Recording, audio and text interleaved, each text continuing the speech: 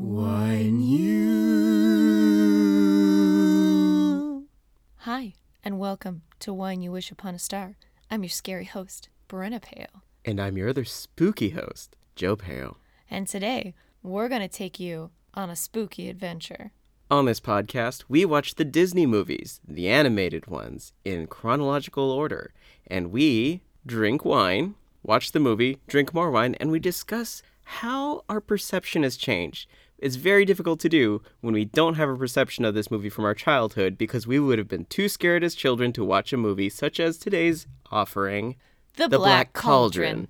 Some of you have been waiting for us to do this one because this is the one that Disney would rather forget. For good reason. You may have noticed that our intro was extra spooky because today our movie was extra spooky. Oh man, it was spooky in thought, word, and deed. I mean, not just spooky in theme and in visuals, but spooky as in there was something unsettling about the storytelling that was happening. It didn't all quite fit. You could tell it was going for a Lord of the Rings thing, but it doesn't deliver. And instead, you're actually kind of unsettled and scared through the whole thing of, where is this going? Also, it was spooky bad. Spooky in the way of, I feel really bad for anybody involved in this because they probably worked really hard and have nothing to show for it. Hey Joe, before we get too deep in the spooky details, what wine did we drink today? Well, nothing would do except a black wine, a noir wine, a Pinot Noir. Bum, bum, bum. We drank a 2017 Pinot Noir from Adelaida. Adelaida is one of our favorite vineyards in Paso. This is from the HMR vineyard planted in 1964, the oldest Pinot Noir vineyard in California's Central Coast.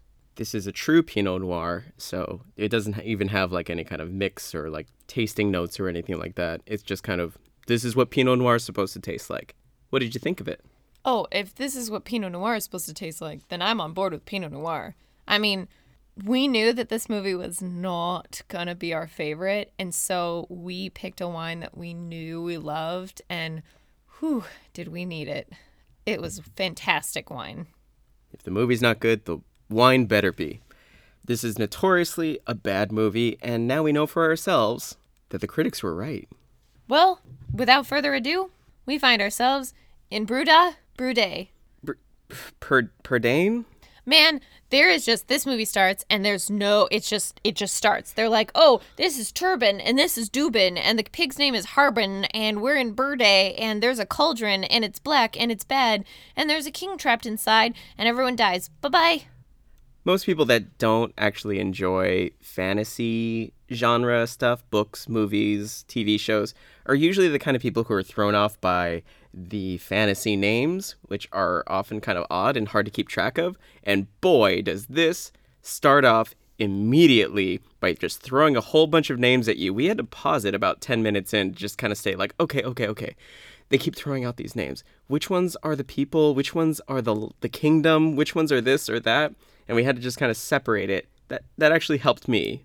We're introduced to this whole mythology. It's sort of like the beginning of Lord of the Rings where you see, like, you hear a narrator and he's saying, a kingdom long ago, and there was an evil king. Medane, it said, or something? Oh, man, we could have used a real narrator. Like, this was redonkulous. Like, there was no real narrator, and instead it was just like we were expected to know all these things from the beginning. Apparently there's this king who was sealed in the Black Cauldron, but then the Black Cauldron, whosoever possesses it, can summon an army of the undead, so zombies. Okay, but they can't summon the army of the undead. They have to have dead bodies to throw into it. Well, they don't say that at the beginning. It is one of those Cliff Notes things that's just like, you're expected to know this, and here's a pig cottage. Man, we meet Terran and Dubin and Hedrin. Henwin is the name of the sexy pig. Okay, I'm just going to say, from this point forward, everybody's names are fluid, and they will change throughout the entire movie, because everyone has accents, and then stops having accents, and then has accents again, and it is a mess from start to finish. If there are any diehard Black Cauldron fans out there, one, I would say, please turn this off right away because we're about to rip into this. And two, we're also very sorry because if you're like shaking your fist being like, his name is Henwin of the Pardane or something that we don't get right, sorry, we're going to get it wrong. One of the main characters, we're pretty sure his name is Googie. Let's get back into the movie. They don't explicitly say what the relationship is between Dubin and Taryn, but I guess he's sort of an apprentice. You don't know if they're related, although they definitely aren't if they're just like calling each other on a first name basis.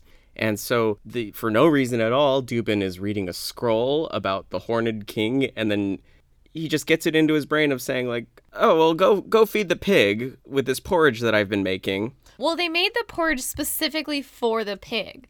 Dubin's like, oh, that's Hedwin's breakfast because the cat wants to eat some. And he's like, no, you can't have any of that. And so then he makes a bowl. He sends it with Taryn to go give it to Hedwig. And the cat's just like, And then Dubin's like, oh, look, there's enough at the bottom for you. You get to eat today, too. But he doesn't even like it. Like, he takes a bite of it and he's just like, blah. Then Henwin gets her portion and she just goes, blah, and like has to choke it down. Well, because I think Taryn had burned it because he was too busy daydreaming about being a famous knight or something. Taryn is talking to Henwin and he's saying, I'm not going to be a pig farmer. I'm going to be a big warrior one day. And this is where I realized that this is probably where the film could have been better, is that in any other kind of Disney movie that came out in the earlier years or in the later years, this would be where Taryn has a song, where he sings about his hopes and his dreams, his I Want song, his Part of Your World, or his Somewhere Over the Rainbow. But he doesn't. Instead, he just starts hitting the animals with sticks. You think a song could have saved this movie? I think it could have. I think there are many points in this. By the way, as we've said, there are no songs in this at all. And this is the first Disney movie that does not have any songs. I mean, I don't see how a song could have saved any of this. I think it could have helped it. He could have sang a song while beating the animals. Like, that would have been fine. But then we would have just had a musical number to him beating animals. But luckily they fight back and he ends up in the mud. And we start to discover that Henwin is actually a magical animal that drinks and makes predictions about the future. Well, because Taryn goes to give Hedwig a bath. And then all of a sudden during the bath, she hears like this music and freaks out. To which you were just like, oh, she's an Elsa pig. Because literally it was like, ah. Yeah, it sounded like the summoning music from Frozen 2. Yes, it was so crazy. Like it actually sounded like that too. And it was like, is she hearing her mom sing to her? Like... Dubin explains this is because Henwin is a special pig, which is probably the reason why they have a pig farm with only one pig. And I didn't even realize until you said that like the whole time they're like, oh, this is our pig farm. You're a pig farmer. I'm an assistant pig farmer. They have one pig. I didn't even realize that. They have one stupid pig this whole time. And they're like, this is our pig farm. I mean, later on in the movie, Taryn is even saying, why do I have dreams of being a warrior? I'm just a pig boy. Like, yes! He calls himself Pig Boy. Oh my god, I didn't even realize that. He's a one pig boy. Yeah, he's a one pig boy. Anyway, Dubin brings Taryn and Hedwig in, and he's like, oh, I never told you this, and you can't tell anybody, but Hedwig has special powers. And he sets the pig down in front of a glass of water. Well, a bowl of water. It's time for a pig seance. Basically, and he's like, says this like magical spell where he's like, bacon, bacon, be real true, bacon, bacon, I love you. And then Hedwig is able to like read the future and basically like from her snout, you can see that the like Thorn King is going to find the cauldron and release an army of dead people. Also, during this, Henwin's eyes turn from blue to red, which, by the way, I know I said earlier, sexy pig. It's not because something is woken in me. It's that they give Henwin these luscious blue eyes and these, like, big eyelashes that she's batting all the time. But Dubin is upset by this whole prophecy, and now he's saying, okay, here's the plan. And he just, like, grabs a handkerchief and he makes this bindle with, like, one apple and one loaf of bread. And he tells Taryn, I need you to take the pig, go find a cottage at the edge of the woods, and just hide until I come get you. The reason they have to hide, I forgot about this, is because in the prophecy, they see that the Horned King knows about Harbin. So then Terran's like, yay, this is my quest. This is what I've been wishing for. I'm going to do it well. It's going to be awesome. He immediately loses the pig. We flash to the spooky castle, and there's thunder and... Oh, wait, we're back to our Foley artist. Oh, gosh. That's some good castle thunder there. Thank you. We see bits and pieces, like the back of someone's head, and he's got horns, obviously, the Horned King. Then you see his feet walking. It takes a long time. He's just walking. He almost has those slippers like from the hospital with the little grippies on the bottom, and he's like learning how to walk in them. Like it's his first couple steps. And I want to know, he's got this big fur jacket on. The horns, you never see them outside of the hood. I think they're on the hood. I don't think those are his horns. They eventually show his face, and it's Skeletor. So apparently we are in the He-Man universe. Okay, but then he also goes... He is Darth Vader, the Skeleton King. That's basically, yes. He's Skeletor. Darth Skeletor, the Skeleton King. I mean, it kind of makes sense because this came out after Star Wars and Lord of the Rings was a well-known thing. And so he's also kind of like the villain in that. And it's supposed to be this amalgamation, I think, of all of these fantasy evil sorcerers. But he just looks like Skeletor because he's wearing a hood. He's in this like Castle Grayskull kind of thing. Just, I'm evil. He has a throne room that's full of skeletons of...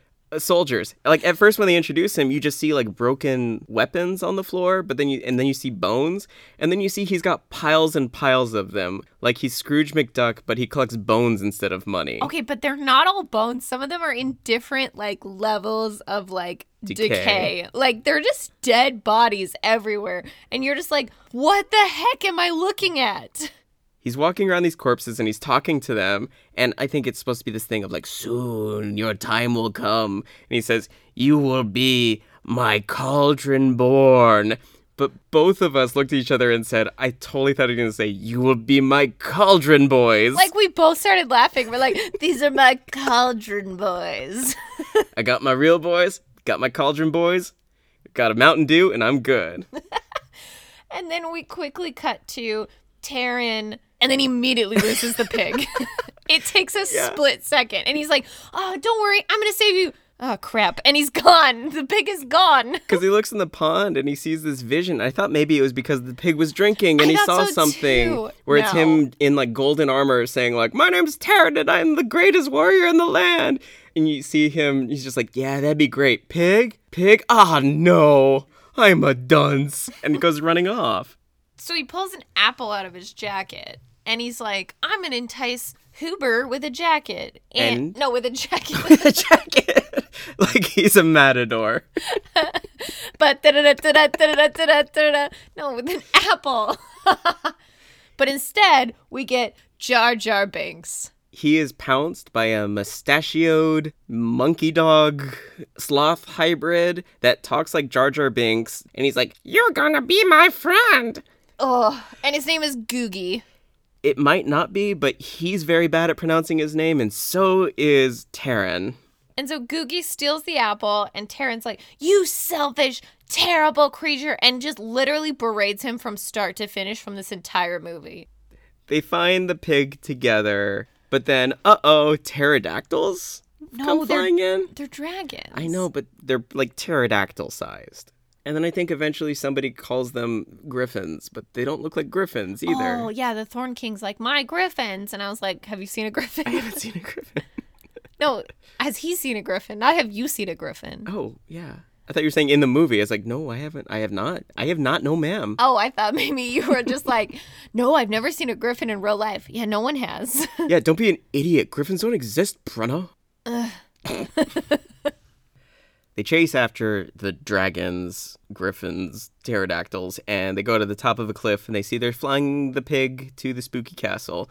Terran yells at dumb Googie and says, you're selfish, and you're no help to me, and you want an apple? Here's an apple. And he just throws an apple at him, and then he just leaves and goes, bye. I'm going to go do this myself. Yeah, Terran's just like, you won't help me, and it's like, you've been a jerk from start to finish. I wouldn't help you either, you turd boy. That's what his name should be. Oh, I got him. Turd boy.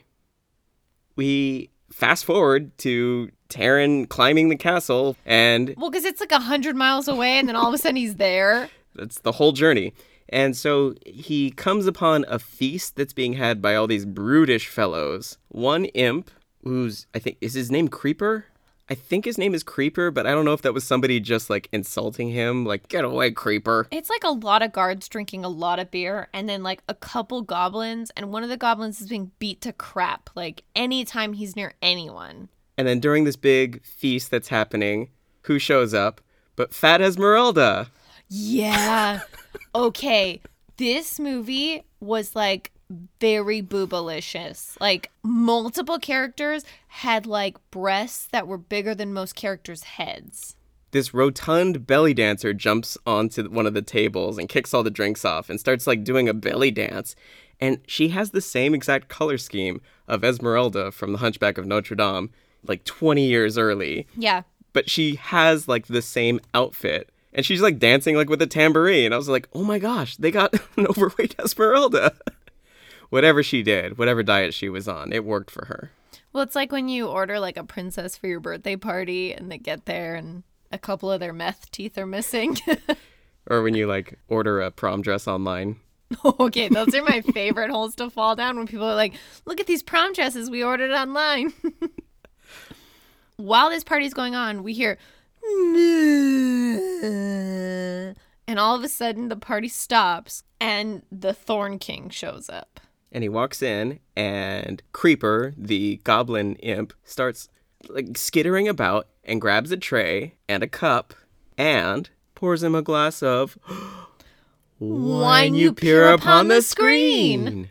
At first, he's like, the cup is overturned, so he's like pouring over the top of it, and then he's like, oh, sorry, my lord. And then he, like, turns it over, and he brings it over to him, and the Horn King just starts, like, giving a speech. He's like, bring in the prisoner. And then he gets angry and, like, crushes the cup, and wine just pours everywhere. Well, because he's a skeleton. Like, how is he going to drink it? It'd be like that part in, like, Pirates of the Caribbean where the skeleton's drinking and you see it go through his ribcage. That would have been a great thing in this movie.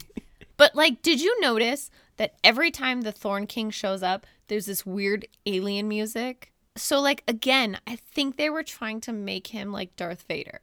Taran is in the castle. Hendrin is in the castle. And then the Horn King's like, bring out the magic pig. And so they bring out the magic pig, and they essentially... They're trying to force it to perform. And so they try to drown it in wine at first. And then the goblin's like, I'm going to burn you. Like, this movie is extremely violent. Like, there's moments when you see Taran get into a fight with one of the brutes in the castle, and you think it's going to be one of those things where it's like, oh, it's a Disney movie, so he's going to, like, duck and evade and, like, dive and get out of the way. But then the guy just full on slaps him across the face and knocks him to the floor. It's like, and he that even was goes brutal. like, ugh. Like, it's like a violent sound. They bring the pig out before the Thorn King, and the Thorn King's like, perform! And the pig doesn't perform, and then Taran falls off a ledge because he's just like, that's my pig! And then he falls down, and he's like, meh.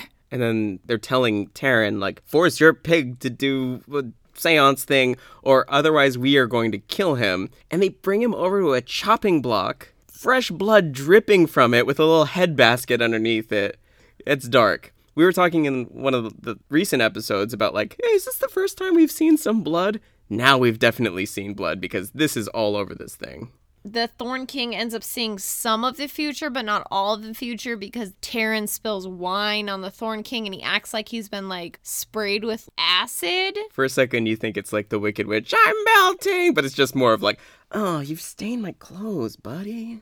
Oh.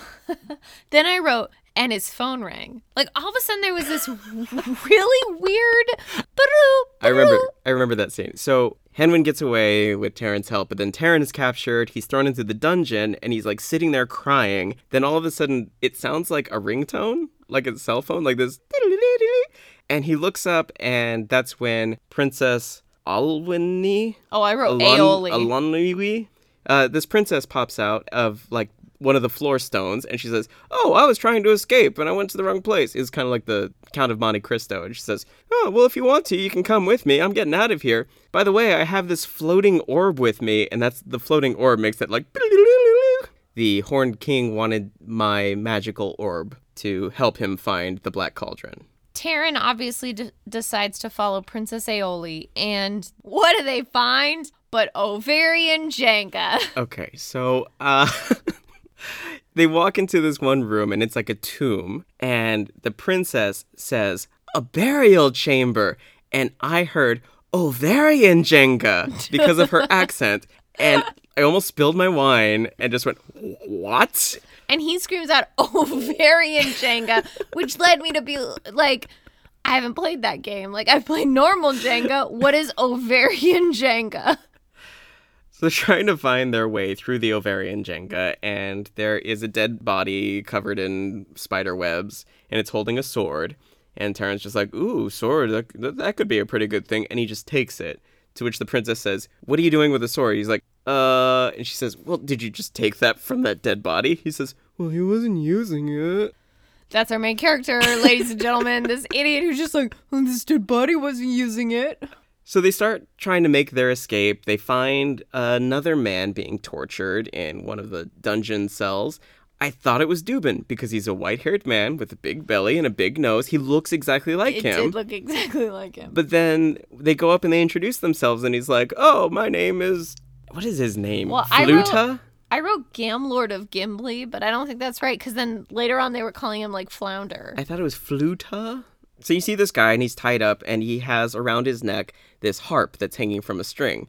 They start asking him questions, and anytime he lies, the harp breaks a string. And so you're thinking, ooh, that's going to come in handy at some point later. Spoiler alert, it doesn't. Also, he makes no change to the story whatsoever. So he's dead weight, and he's just an extra person for them to talk to. But they free him anyway, and he comes along for the quest. The one part I did like about the dungeon scene was that Flounder is like hooked up to a torture device, and he's like, "I must be the only minstrel in this place." And then you look across, and he's like hanging next to a dead body of a mariachi player. Like, he has like the hat and the outfit, like, but he's a skeleton, and he has like a guitar, like a Spanish guitar hanging around him. I totally missed that detail. But also, that sounds very specific. Like, maybe one of the animators just had, like, a vendetta against somebody from some nearby restaurant.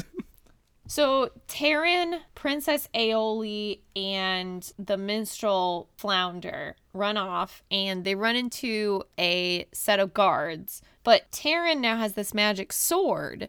He doesn't actually have to do anything. The sword does everything itself. That's one thing I noticed. I've been watching a lot of video essays lately on YouTube that talk about, like, leitmotifs and musical cues and things like that are like, oh, this is the hero's cue, this is the love cue.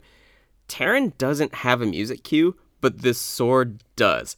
Anytime he brings the sword out and the sword does everything for him, there's this heroic, like, Superman music that plays, and it's, like, vastly different from any other music in this. And so the hero theme goes to the sword only. And then once, like, the sword is out of the story, the theme never comes back. It's only for the sword. There is no reason for our hero to be there. The sword takes over, the sword fights the guard, and Terran laughs like a wiener. And this is the part that annoys me the most, is that when Terran wields the sword, the one time the sword isn't glowing, like it's his choice to do this, all he does is poke holes in a whole bunch of wine barrels and waste all of the wine.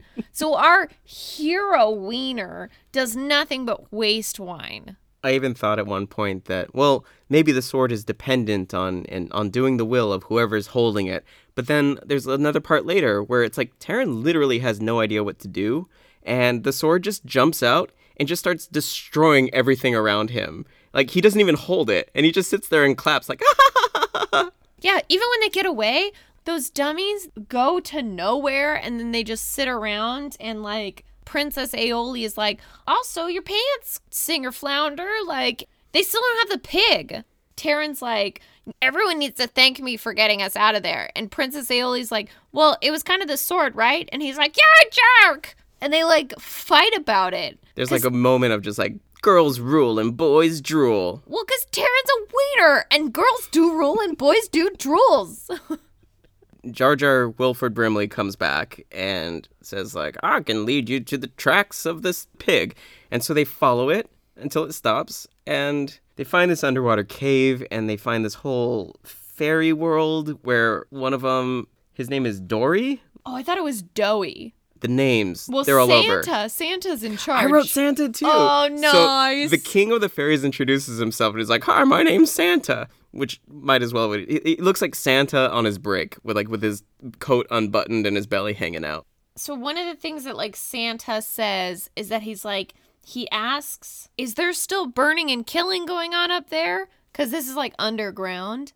And Flounder's like, "Yeah." And Santa's like, "Then we'll stay down here. Doughy, why don't you take them where they need to go?" And he says, "Why don't you lead them to where the pig is? Because, huzzah, they've made it to where the pig is." And the pig comes running out of the catacombs, and they've been reunited. And then they say, "Oh, we also know where the Black Cauldron is, so you can just send your pig home now." So they didn't actually need the pig to find out where the Black Cauldron was. They just had to chase the pig until it got them to the fairies that would fly them to the exact location.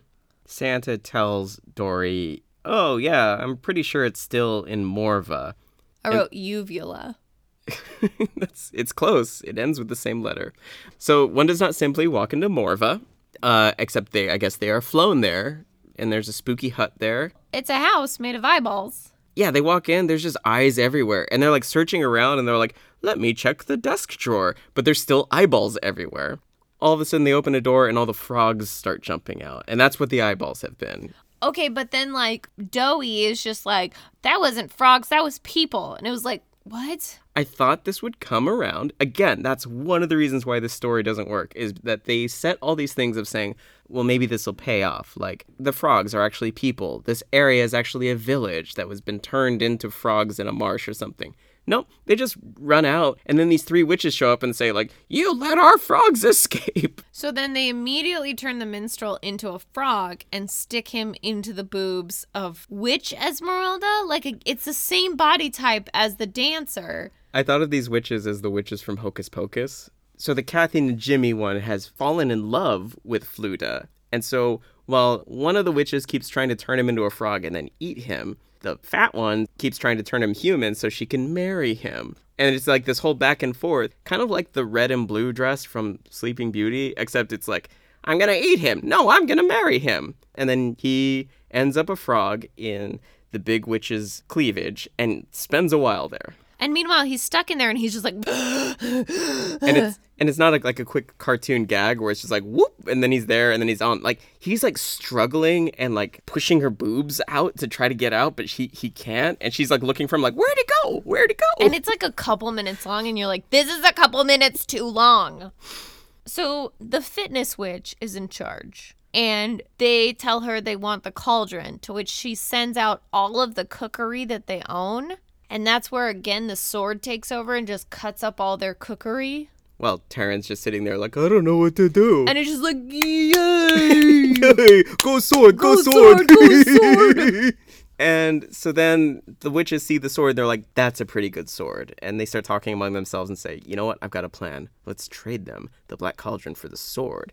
And then one of them says, "That doesn't make sense. We give them the cauldron." And they say, like, "No, it makes sense because then we have both the cauldron and the sword." It doesn't make sense. Yeah, no, it doesn't make sense because you'd think like, oh, then they'll steal it back with the sword. But they end up trading him the sword. And the fitness witch, I keep calling the fitness witch, she had a sweatband around her head and she was just like, sweating to the oldies, like the whole time. She had like a leotard on and she was just like clearly the one in charge because she was telling like the love-struck like boob witch what to do.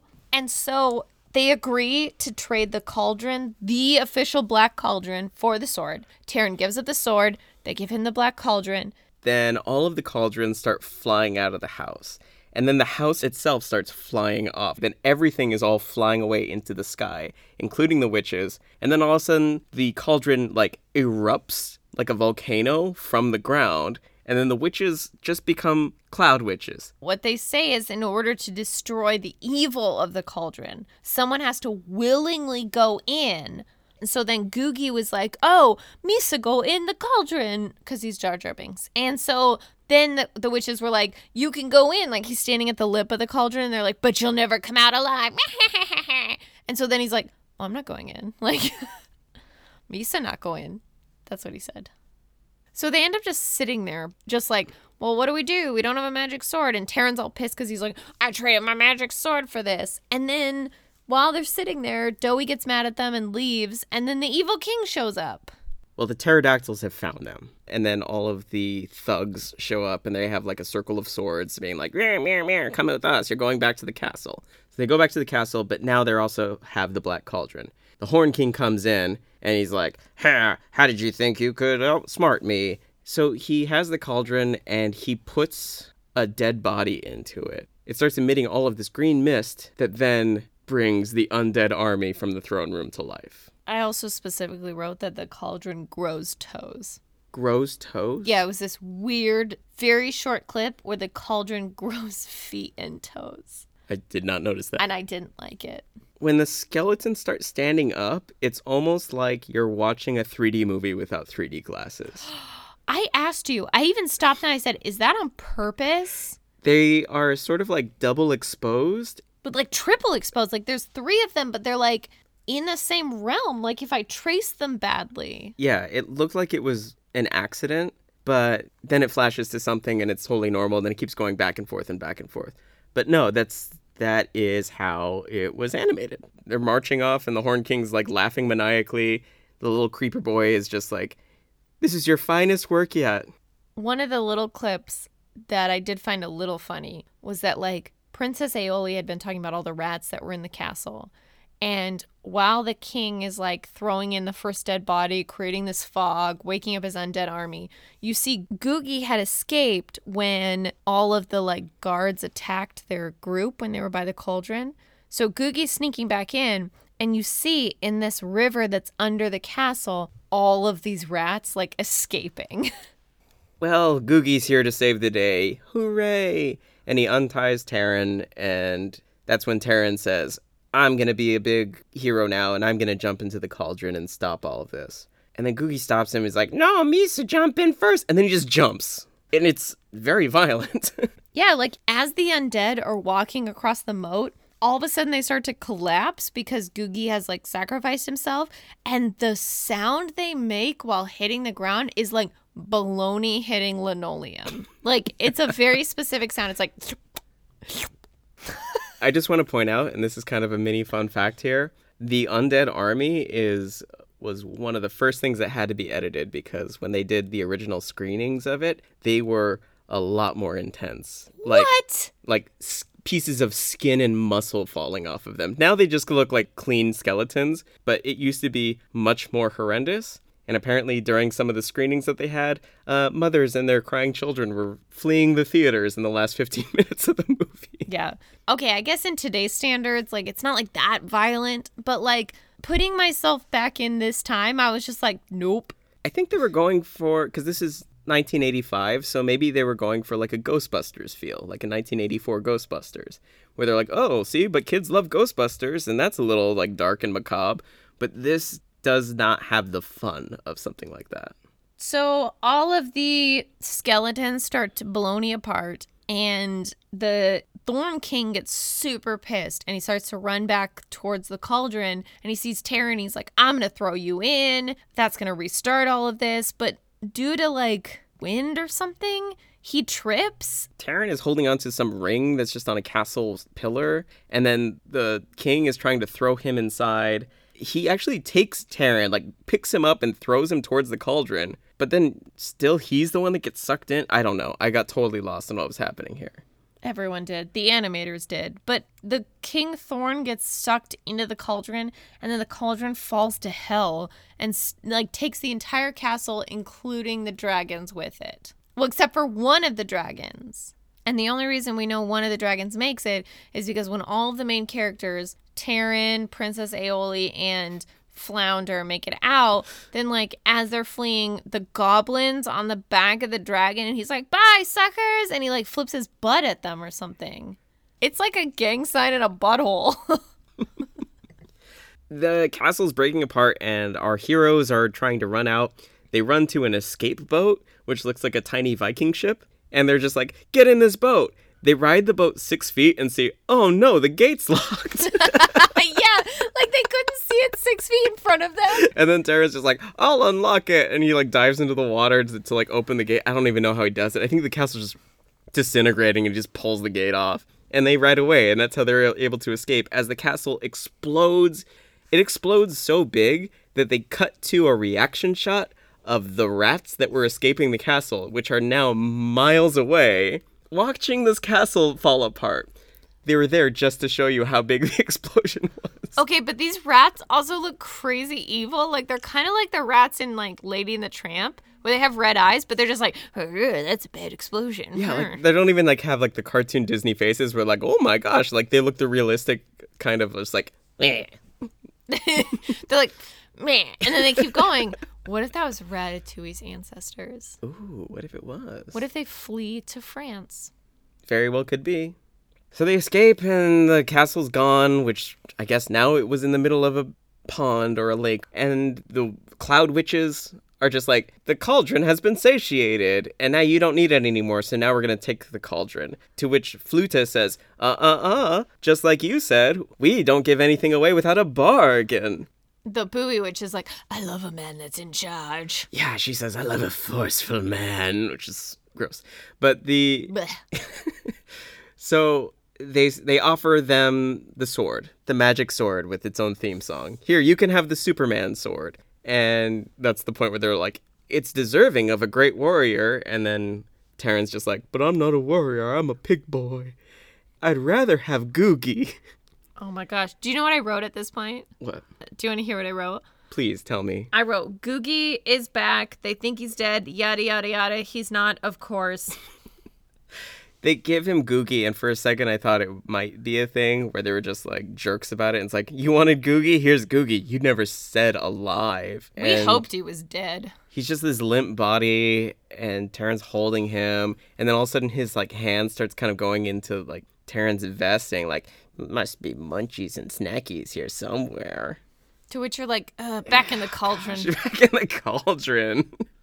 And then when the princess comes up, then Googie's just like, I'm glad you're alive. And Googie forces their heads together, the princess and Terran, and is like, now kiss. Yeah, he does that. He just forces their so faces then they together. kiss because, you know, they're forced to, as all good first kisses are. Forced by a weird mustache sloth. Well, I mean, that's how our first kiss was. Oh, yeah, you're right. Oh, we miss you, Scrunchy. You were a good friend. Scrunchy? That's the name of the sloth character you want to put into our lives? Okay, please, give me a better name than Scrunchy. Schmoushy. It's not too far away. Schmoushy your faces together. Yeah, just like that. Schmoochy. Schmoochy. Yeah, you guys want a schmoochy What too? if he's a weird, like, kissing sloth that just slowly moves from place to place, forcing people to kiss? I don't like this mental image. I really don't. Kiss me. Get away from me. No. Kiss me. Smoochy, stop it. Oh. You look so uncomfortable right now. I didn't think Smoochy would be coming back. So Terran and Aoli kiss. And the heroes walk off and become a silhouette that is actually the vision that the pig back home is having with Doobie. And he's like, great job, Doobie. You did everything right. Oh, yeah, I wrote, which Hemlock sees in the water because the fairies return her to Dooger. Sure. You're ready to write your own mystery novel or fantasy novel. That was literally the last line of my notes. And they go hand in hand to Astramal and get back the Derfluminol into the Markle. I cannot say that I am the biggest fan of fantasy, but this was like poopsicle genre. This was bad from start to finish. I can always appreciate fantasy when it translates well to a wide audience, where I'm just like, okay, like the people who don't read the books and aren't incorporated into the world, if it's told well, then you can get it. Like there are a lot of novels and a lot of movies out there that do fantasy very, very well. And one of them, of course, is Star Wars. They introduce the characters. They make it so that their identities and their names are well known right off the bat. So you're not just like sitting there just being like, what does any of this mean? Okay, but I think that this was like a sad attempt at Star Wars. Like they saw the first Star Wars and they're like, all right, cool. That took off. Let's do something like that. Because they tried to give certain characters songs. When the Thorn King would show up, it was like this weird alien whistle. And then even at the end of the movie, like when the cauldron like finally showed up, they literally went dun dun dun. Yeah. But as far as these things go, you've got to kind of be focused and driven by a hero. And the hero in this was a wet noodle the entire time.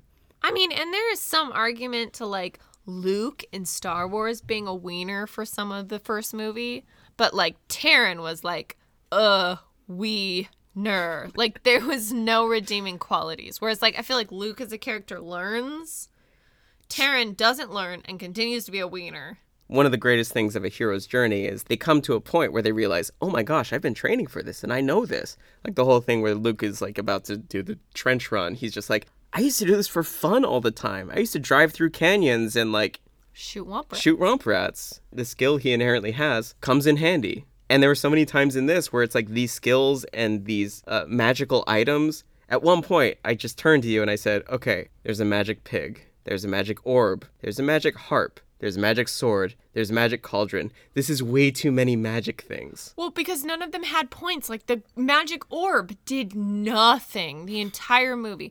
The magic sword, however, did everything. But it was, like, even down to, like, the bad guy, King Thorn. He unleashes his dead army. They don't even make it off of the, like, drawbridge, right? And he's like, this is it. My plan is unfolding. What is your plan, you weird horned man? You have said nothing. Like, there's no point to any of this. Well, you would have understood if you read the novels. Yeah, there are books. Apparently Disney bought the rights to this book series back in like 1970 and just couldn't do anything with it for a long time. And so many of their creative people were like, okay, I think I know how to make it work. And then they couldn't. And they're like, I think I know how to make it work. And they couldn't. But for some reason, this seemed to be the time where they were just like, it'll work this time. Not only that, but in the mid-2000s, Disney bought the rights again. Nobody knows why. No. Disney. I know we don't have anybody listening who actually works for Disney, but please stop making this. It was so rough to watch. I was even saying through this, it's like, Disney doesn't want this to exist. Like, you don't see any things at Hot Topic that are like, ooh, here's a black cauldron backpack or anything like that. Nobody cares. And no one wanted this. And I feel like if Disney did actually, like, delete this from their repertoire, I think they'd be worried that people would then seek it out. They would just rather it just kind of sit there in obscurity in plain sight. Hey, Brenna, would you like some fun facts? I mean, it can't make this worse. Thanks. That's a real vote of confidence there. Fun facts with Joe Payo. Well, as you said, the beginning didn't open like the past ones. And one of the big things was this is the first Disney movie that actually opened with the Walt Disney Pictures logo, with the blue background and the castle outline. Oh. This was the first one. Also, this is the first Disney animated theatrical movie to receive a PG rating.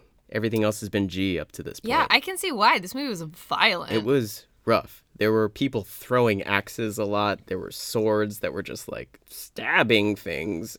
The next movie to have a PG rating following this is Nightmare Before Christmas, but I feel like that one actually deserves it.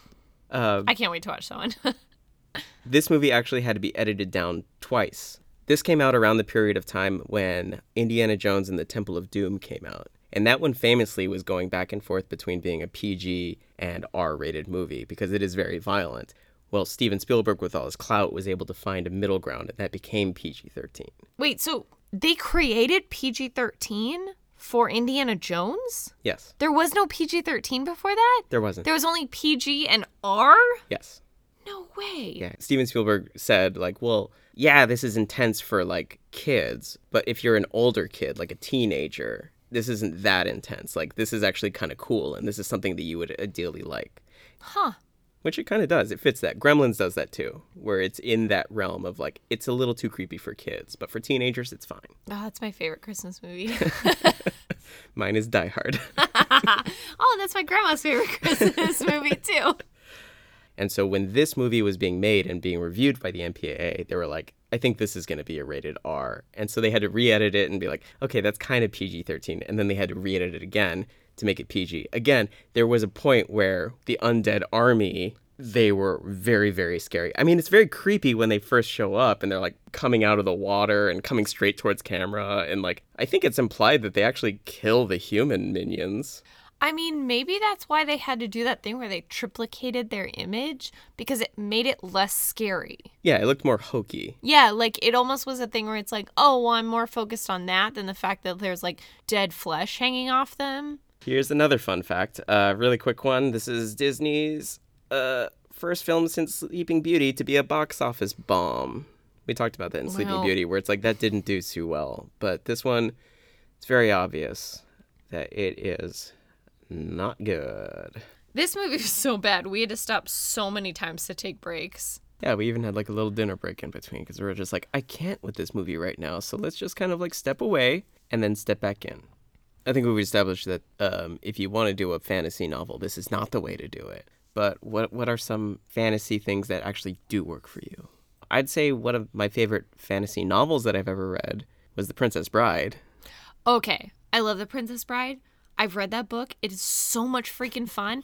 I don't consider that same kind of fantasy. Well, it's kind of like a postmodern fantasy, where it's a fantasy from the point of view of people who are sick of what fantasies normally do. So it's kind of a retelling of a fake fantasy. The movie is something different, but the book is like this thing of, I found all these manuscripts of this like story my grandfather told me, and I'm going to translate everything. But it's also kind of, you learn a lot about the author, like he's telling you a lot about himself and how he remembers the stories and how he came about translating it. Okay, but that's the greatest part, is that none of that is true. Yeah. All of it is fake. So like the entire book, oh my God, I love that book so much. Like, I think I told you to read it when we first started dating, or I said like, did I tell you to read it, or you had already read it or something? I read your copy of it. Oh yeah, I lent you my copy. Oh, no wonder we're married. But I remember I read that book, and at first I was like, oh my gosh, this book is based on a book. And then towards the end of the book, I realized, oh, like this is all like he's made all this up. To anyone who loves that movie, you need to read the book, because there are certain scenes where it's like the fighting scene where they get to the top of the Cliffs of Insanity. They do the whole thing where they're like, well, I'm fighting with my non-dominant hand or whatever. That entire scene is made so much more clever and clear by the dialogue that's in the book that when you go to watch the movie, you're like, that's so smart. And you don't even get most of the jokes they're making in the movie unless you've read the book. So like another example of that is that at one point he's like talking about, I think it was in regards to the Cliffs of Insanity. He's saying like, oh, let me describe to you the Cliffs of Insanity. And then he says like, my grandfather spent 75 pages describing the Cliffs of Insanity. I'm going to spend one. Like, it's like this whole thing. But then you realize like there wasn't a grandfather. Like, it's all just the book that you're reading. It was fantastic. Oh, another fantasy novel that I really love is Stardust by Neil Gaiman. Oh, and I love that so much. Good. I love that so much because it also dives into like numerology type things. How there's like the 7 brothers, and each of them have like a name that is like having to do with like 1 through 7. Like the evil villain is Septimus, like he's the 7th brother. All of that is so clever, and I love that so much. So I gotta say, I love the way that they turned Princess Bride from a book into a movie, because I thought that was a really great translation. I loved the way they turned Stardust into a movie. I thought they did such a good job, and that movie did not get the recognition that I think it deserved. That was a solid, awesome movie. Those are fantasy movies that actually work. This one does not. We had to do this movie to get through everything. But, I mean, if you're morbidly curious to see a movie go completely off the rails due to executives and creative heads just struggling for control, this is the movie to watch for you. Because this is the first movie that was made under Disney when Michael Eisner became CEO and Jeffrey Katzenberg became in charge of the movies, where they were just like, you know what? Teen boys. That's where we get all of our money. We need teen boys. Unfortunately, that's the next few movies that we have to deal with. The next movie that we're watching is The Great Mouse Detective. Okay, but I remember that one. I remember parts of that one. No, that's the one where, like, don't they crawl down from the rope on the... They, like, come over from another country and they're like, we're immigrants. Funny enough, you are thinking of An American Tale. Gosh darn it. Why am I always the Don thinking... Bluth movie. No. Which what? came out the same year as The Great Mouse Detective. Why am I always thinking of The American Tale? Because that is what Jeffrey Katzenberg is good at. He is good at releasing movies at the same time as other companies release their movies that have a very similar plot. Hold on. Is American Tale Disney? No. Oh, what? But you know how like a lot of times people talk about movies coming out like, oh, there's 2 volcano movies out. when Jeffrey Katzenberg went to DreamWorks, he released Ants the same year that Bug's Life came out. That's right. And I remember I was supposed to hate ants. I never actually saw it. Did you see it? Yeah, I did see it. I didn't like it. Not at all. Were you allowed to like it? Because I just remember, like, at the time, I think both my parents were working for Disney or something, and it was just like, ugh, that's bad. You know what the other one is? Fishtail came out the same year as Finding Nemo. See, I remember that, but I thought you were about to say something about Small Soldiers. Do you remember that one? I do. That was at Universal. It came out, I thought it came out around the same time as, like, Toy Story? one of the Toy Stories, like Toy Story 2. Maybe Toy Story 2. But I also remember Small Soldiers was frickin' creepy. Yeah, that movie's actually kind of violent. Yeah, I remember I saw that movie and it terrified me for a long time. I just remember a lot of cross-promotion with Burger King for that. We're starting to get to the point where it's like, I remember when movies came out because I remember the commercials I was watching at the time. Anyhow, we're coming up on the next few movies where we get The Great Mouse Detective coming out around the same time as An American Tail. And then after that, we have Oliver and Company that came out around the same time as All Dogs Go to Heaven. I gotta say, when we watched Rescuers, I gave it like a 3 out of 10. I need to give this movie like a 2 out of 10. And I need to move Rescuers up to like a 4 or a 5. I would do the same, where I think I said Rescuers was like a D+. This one is like D-. It's not quite an F because I think, as you pointed out where we're watching it, some of the backgrounds look very nice. Okay, something I totally forgot to mention that I wrote down in the beginning. When they first started the movie, there was this animation of this cauldron, and it was the most advanced, beautiful animation that we've seen thus far. I thought for a second we were almost watching like Hercules, the way that they had created the cauldron. It almost looked like a vase, the sort of like Hercules style vases. And I thought like, oh my gosh, this movie has taken a full step, like way step up from all the other animation we've seen thus far. But it was only that first minute. And then the rest of it fell back to everything we knew. I am curious to see how I feel about The Great Mouse Detective or Basil of Baker Street, but I'm cautiously optimistic. I mean, it can't get any worse than this. I was going to say, this feel like... This is the widely regarded as the worst Disney animated movie. I feel like Disney has referenced The Great Mouse Detective, whereas Disney has just said, like, let's pretend this didn't happen. I'm just really hoping the next one's better. I feel like I've seen the next one, whereas this one I've never seen. So I feel like that's a good step in the right direction. Yeah, I think this is the last Disney animated movie that I have not seen. No, the next one that I have not seen is Meet the Robinsons. I haven't seen that one. Wait, Meet the Robinsons is a Disney movie? Yes. The one where they're like, I have little arms and a big head. Don't even know what you're referencing. Wait, like I the haven't T-Rex, seen it. the T-Rex that's like... Told you, I haven't seen it. Wait, hold on. Is that the movie I'm thinking of? Yeah, that's a Disney movie. That's a Disney movie? Disney's Meet the Robinsons.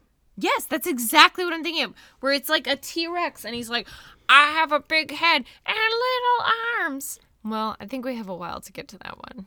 We do. We got some poop to sling through first. Oh gosh, I'm just like, I can't wait for Little Mermaid. I want to get past all of this and get back to like the Disney Renaissance. Right. All right, so I'm going to give this one a 2 out of 10 at best.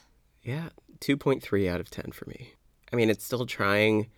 Oof. But this is a Frankenstein of a movie. Like, there's little bits and pieces of a movie that works in there, but they crammed in way too many elements and nothing paid off. And for the most part, any character that has agency just goes away and nothing means anything. Thank goodness we had good wine. Yes, at least we have that. And on that note, cheers. Cheers.